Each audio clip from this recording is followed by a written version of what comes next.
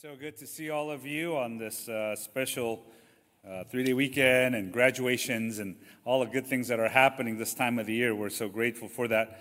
One other announcement, too, is that the last Sunday of the month, we have our grad night, last Sunday of June. So make sure you mark that off. If you or someone in your family is graduating, elementary, junior high, high school, grad school, PhD school, whatever it is, we want to celebrate you. And so it'll be that evening, and there'll be some special things. So you could sign up, talk with Pastor John. Make sure you keep that in mind. You know, today we're continuing this story of Joseph's brothers now coming to Egypt to get food. You remember the story, how it went was Joseph was banished and sold off as a slave by his brothers. And he gets sent to a different land. He goes through a life. His young adult life is filled with just injustice after injustice against him. And then it comes to a point that God uses Pharaoh and exalts him. He becomes the number 2 guy because of his ability to interpret dreams and to implement them. And so Egypt, for the last 7 years, have been collecting food because the dream that Joseph had was a famine was going to come. And so he's been collecting food, and they can't even keep track. It was so much food. And then now the famine had hit. And all the nations that are surrounding Egypt don't have food. Right? It's kind of a reminder of during the beginning of COVID. Remember, we had shortages of everything and everything that was missing in the aisles. Toilet paper, Spam. It was exciting to get those 2 things, and hand wipes and hand gel and things like that were all missing. And then for a while they said, meat is going to go missing. And, we were looking around. And that really, but it happened legitimately here. There was no more food. And so the story is now that the brothers are sent by the father to go to Egypt, not knowing Joseph's there. They think he's maybe dead or a slave somewhere. But they're going to go and they don't even recognize him because Joseph was around 17 when he was sold off by his brothers. He's in his 30s. He's a grown-up. And so at this point, he's a grown-up and he's in charge. And they go back to get food, not knowing Joseph is in power. Joseph recognizes them, and now he provides for them. And that's that dialogue. When you read this chapter, and this week as preparing, I was reading it over and over. And these are one of those passages. It's a story. It seems like there is nothing that is very specific. It's not a passage you would pick to do a sermon on if I had to give one sermon initially. But the more I read it and the underlying story behind this family, you see the story of guilt. You could feel it as you read this. And they're starting to blame each other. They're starting to blame themselves. The father is blaming himself. The brothers are blaming themselves. And this guilt has been in the family for a generation. And when they think they are going to go and get food, they find something even greater. They find the forgiveness of their guilt, which is so important. There's an old book, Legends of Our Times, by Elie Wiesel, who tells a story. He was taken off as a child, taken to Auschwitz, and by the Nazi regime. And while he was there, he comes back and he becomes a writer, and he goes back. And one of the things he notes in his book, in Legends of Our Time, is that he goes back to his old hometown where he was taken and plucked from. And he goes back to Sighet, and when he gets there, he realizes 2 things are missing. One is the presence of Jews. There were no more Jews, no more of his people. And the second was that everyone there, their collective memory had all been erased. They kind of forgot about it. They didn't talk about it. It was too horrific to discuss, to think about, talk about. And so now you go there and they say, I don't know what you're talking about. I don't remember those events. And that's how they dealt with their guilt. And he talks about how it was so apparent that those 2 things were missing when he went back. And many times with our personal guilt, and I don't know what you are carrying around, but this weight of guilt, as we use that term often, because it is a burden, it's a weight, it's a scarlet letter that we wear. It's this burden of guilt. And it is real, and it is something that holds us back. And today we're going to look at that. We're going to look at guilt. From this story, we're going to go through this story. And we see characteristics of what guilt looks like, what guilt does to us. Three of them that I want to point out. And the fourthly is the solution of the guilt, right? And so if you would follow along, first of all, we see that the weight of guilt is really unbearable. It is heavy. It is really a big burden that no one should and would want to carry. It's interesting that they start, when you read the story, they talk about going to Egypt for life or death. I mean, they thought food was what they needed. But what they realized in the story is it wasn't that they needed food for life or death to live, but they needed something greater. They needed forgiveness. They needed to deal with their guilt, not just the hunger in their stomach. And so that same phrase is used. Look at verse 2. This is the beginning of the story, obviously. Behold, I have heard that there is grain for sale in Egypt. Go down and buy grain for us there, that we may live and not die. That we may live and not die. So Jacob thinks this is a matter of life and death. This is what is important. But as Moses records this, as you read through the story later on, when Joseph replies in verse 18, on the third day Joseph said to them, do this and you will live. The same phrase is used about living. And the living that he talks about is something more than just grain to eat. It is about becoming now righteous. It is becoming forgiven, forgiven by him. And so what they think they need is the physical needs. And we often run around in our world, in our times today, thinking just about what am I going to eat, what am I going to drink, where am I going to get my next things. But what we need more than that is something deeper. Someone to forgive our guilt. You think about the difference between animals and people, and it's guilt. Probably the one thing that our whole family could sit down and watch together, right? The one thing that we will actually sit down and enjoy together for a little bit is YouTube videos about dogs, right? With dogs in it, whether it's puppies, corgis, just preferably the cute ones and the things that they do. And sometimes there's funny videos. We've all seen them where the dog's just sleeping away, or the dog is doing something funny, or the dog is making a mess. And the owner might get mad, but the dog has no guilt. And that's why we love watching those videos, because we say, that dog has no guilt. If I could be like a dog, if I could just be carefree because I carry around a burden of guilt. What is the difference between animals and us? We are made in the image of God. Adam and Eve had chosen to eat of the fruit of good and evil. And now there is a sense of responsibility. There is right, there is wrong, there is guilt that we carry around. Whereas an animal has no care in the world. They just act out of instinct. And so we see this here, that this burden is heavy. It is described as something that is unbearable. It is life or death. The famed atheist Freud, in his book Civilization and Discontent, says, guilt is the most important problem in the development of civilization. This is interesting. It was written a long time ago. He says, the price we pay for our advance in civilization is a loss of happiness through the heightening of the sense of guilt. What he's saying is that the more we become civilized and technologically savvy, the more guilt we will have. And we see this happening today. Guilt is something that is unbearable for us to deal with. Though we try techniques and different things, it is something we cannot handle on our own. Secondly, the weight of guilt, it paralyzes us. It keeps us from moving forward. It keeps us from acting. It keeps us from doing. And it's often in our guilt we retreat. We go away. If I have guilt that I did something to someone in my family, we sometimes stay away. Or if it's something that happened at work, we avoid those people. If something that happens between me and God, we just want to avoid church. We want to avoid God.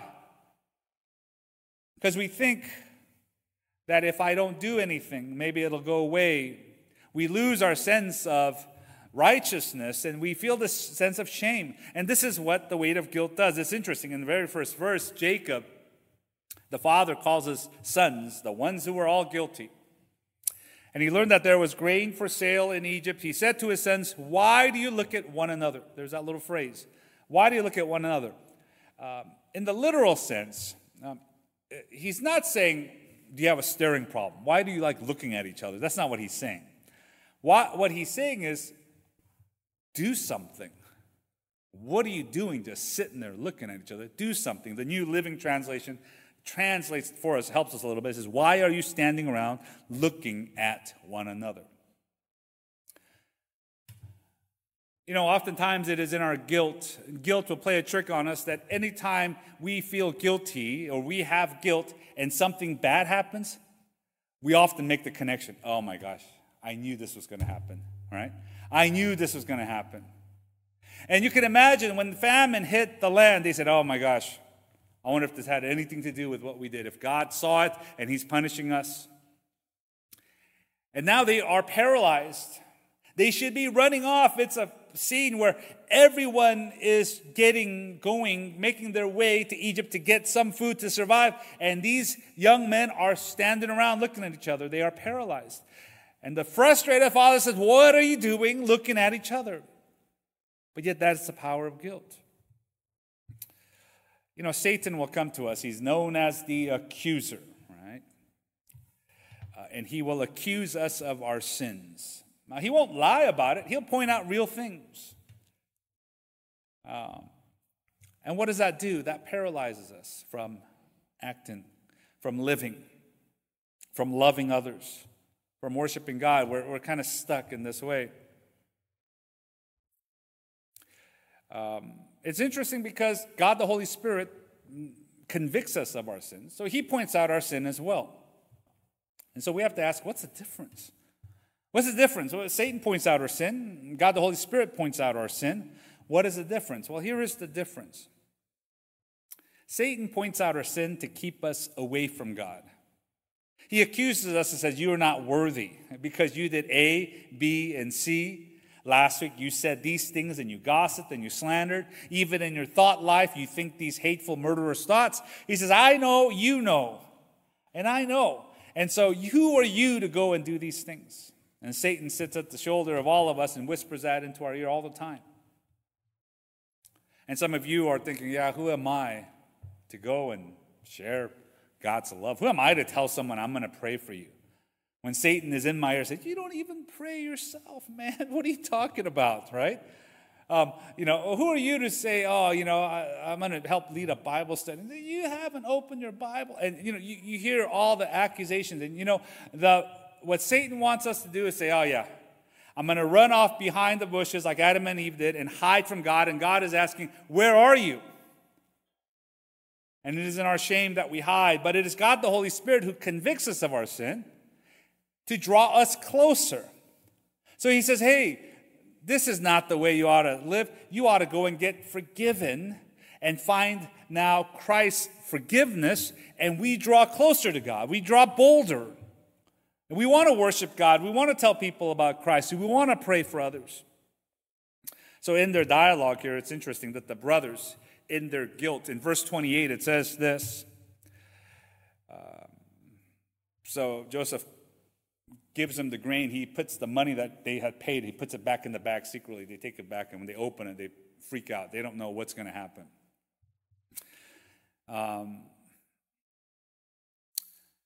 He says, my money has been put back. Here it is in the mouth of the sack. And at this, their hearts failed them.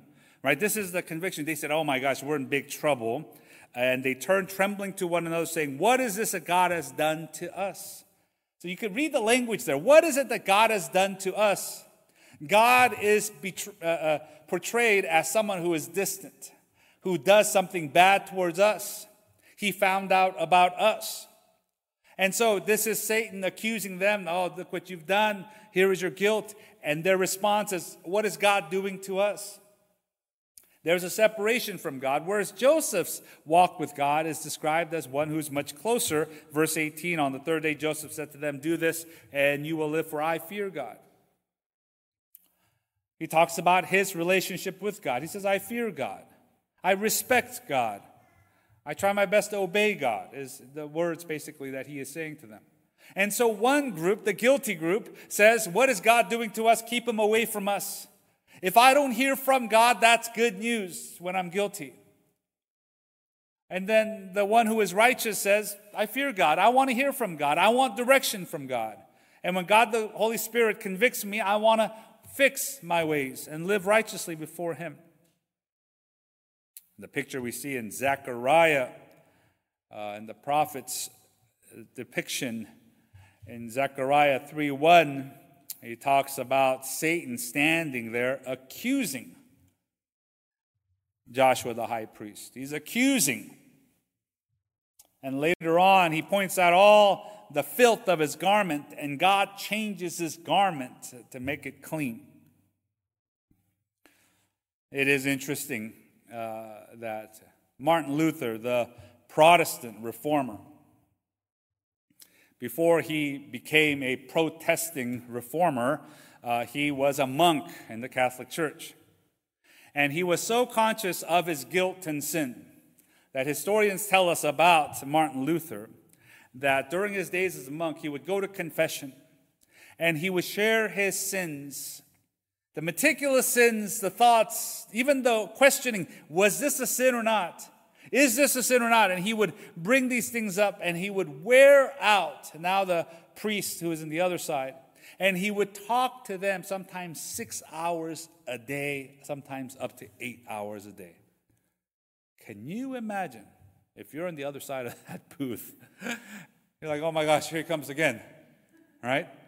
And maybe they had different guys. You're like, oh my gosh, there comes Martin. I hope he goes. Please go, because this is going to be a 6-hour session, and I can't even use the restroom. He's going to go on and on and on.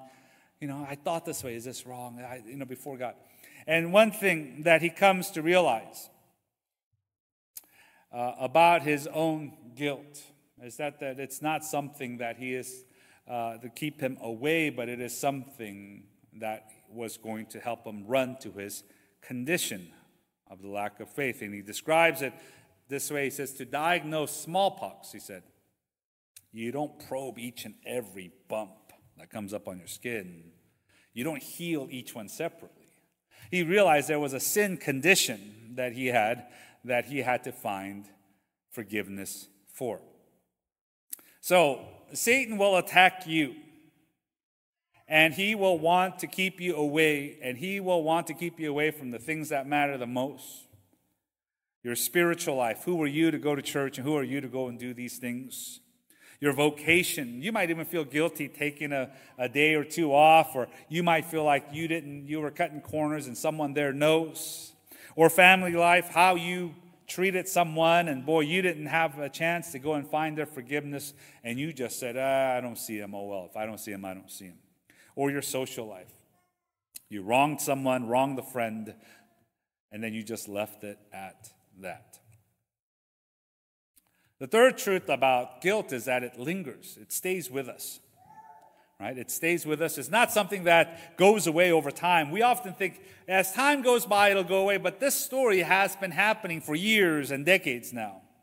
And it's decades later that their guilt is right there at their footsteps. All throughout the story, from Jacob to the brothers, to some of the brothers individually, all of them experience this guilt. It's lingered all the way till now. Remember, we've been going through the life of Joseph and all the hardships he's gone through, the dreams and the cupbearer, and now going through temptations and going through jail and all of these things we've been going. His whole young adult life is gone. It's past. These guys are still living in their guilt. Just to go through a little bit from this chapter, verse 4, Jacob did not send Benjamin. Right? Benjamin was born after Joseph, Joseph's brother, with his brothers. Why? For he feared that harm might happen to him. I think Jacob had a hunch. These boys did something to Joseph. He knew, as every father knows their children. They know their tendencies. They know when they're doing well, when they're not. They know when they're telling the truth or lying. They kind of know. And I think as the years have gone by and as the boys, as he see them interact and he could see the guilt in them, he knew something. They did something to Joseph.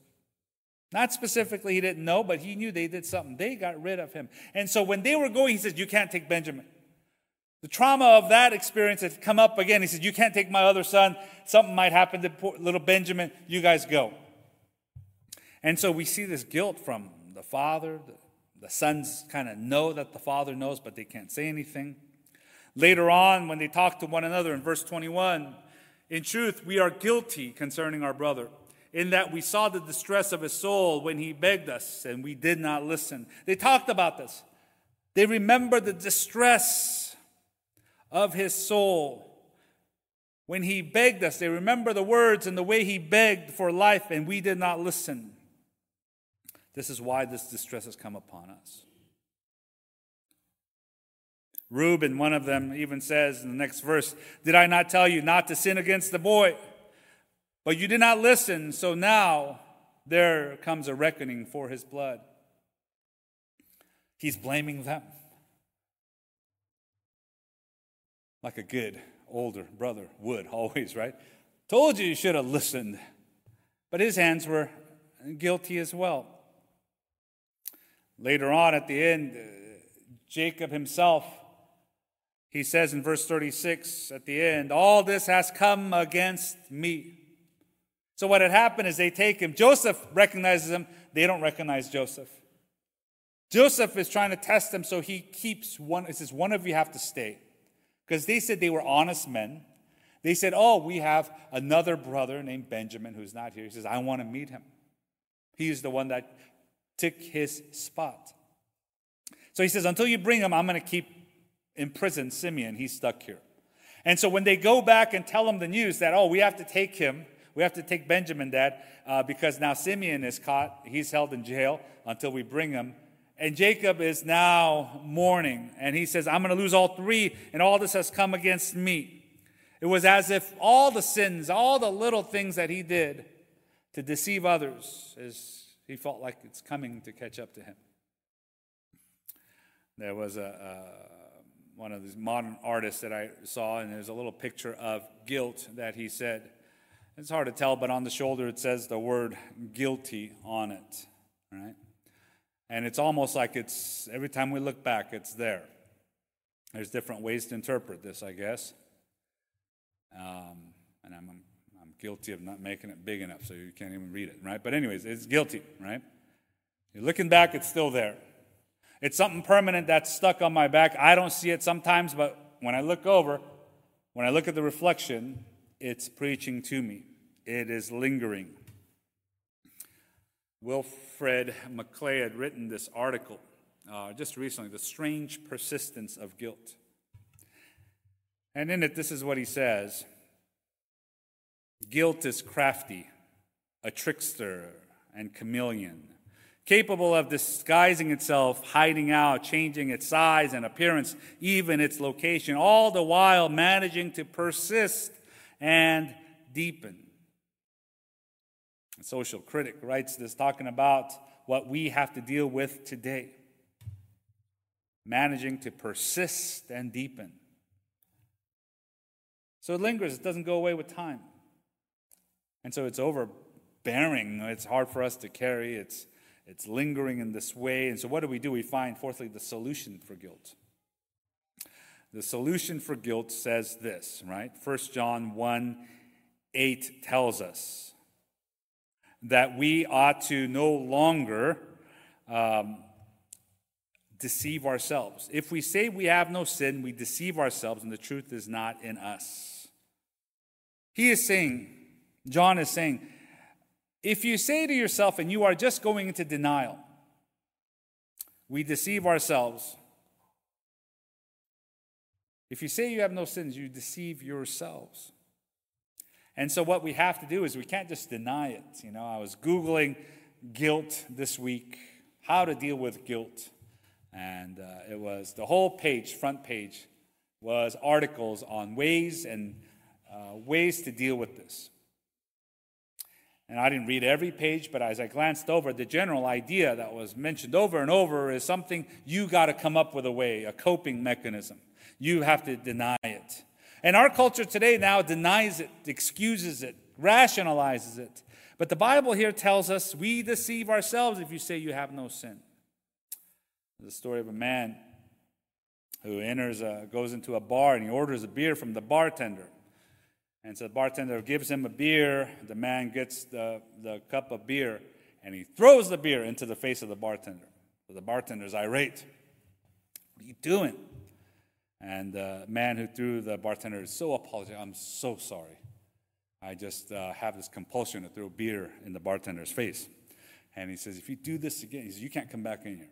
You need to get that fixed. He said, what should I do? He says, get some help. And he kicks him out. A few months later, the same man comes into the same bar, sees the same bartender. He approaches the same bartender, very friendly. He says, hey, can I order another beer? And the bartender says to him, no beer for you. Last time you threw it in my face. He goes, no, he goes, I got help. I'm at peace with this now.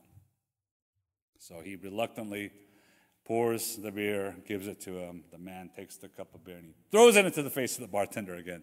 And he says, I thought you got help. Because I did. He goes, I don't feel guilty anymore after I did this. I feel good. Because that's my compulsion. That's what I want to do. And I don't feel so guilty.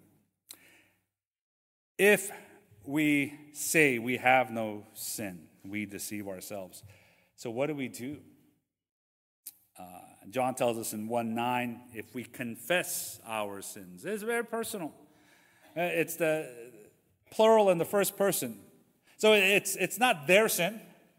It might be less offensive. He's talked about in the third person. If they confess their sin, and if we were to read, them, them, the old people, the young people, them.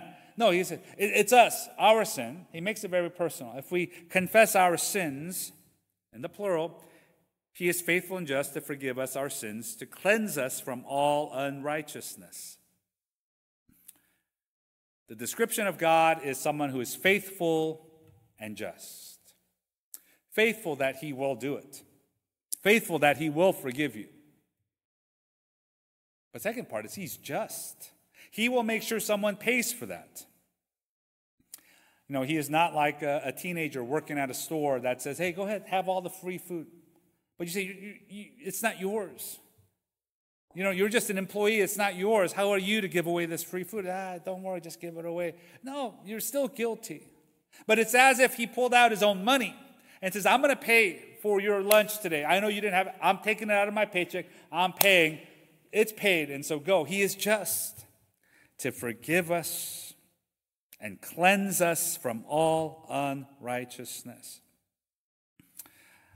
Today, maybe you come in with guilt, and you've approached it by rationalizing it, or you've been trying to strive your way to get rid of it, work my way to get rid of it.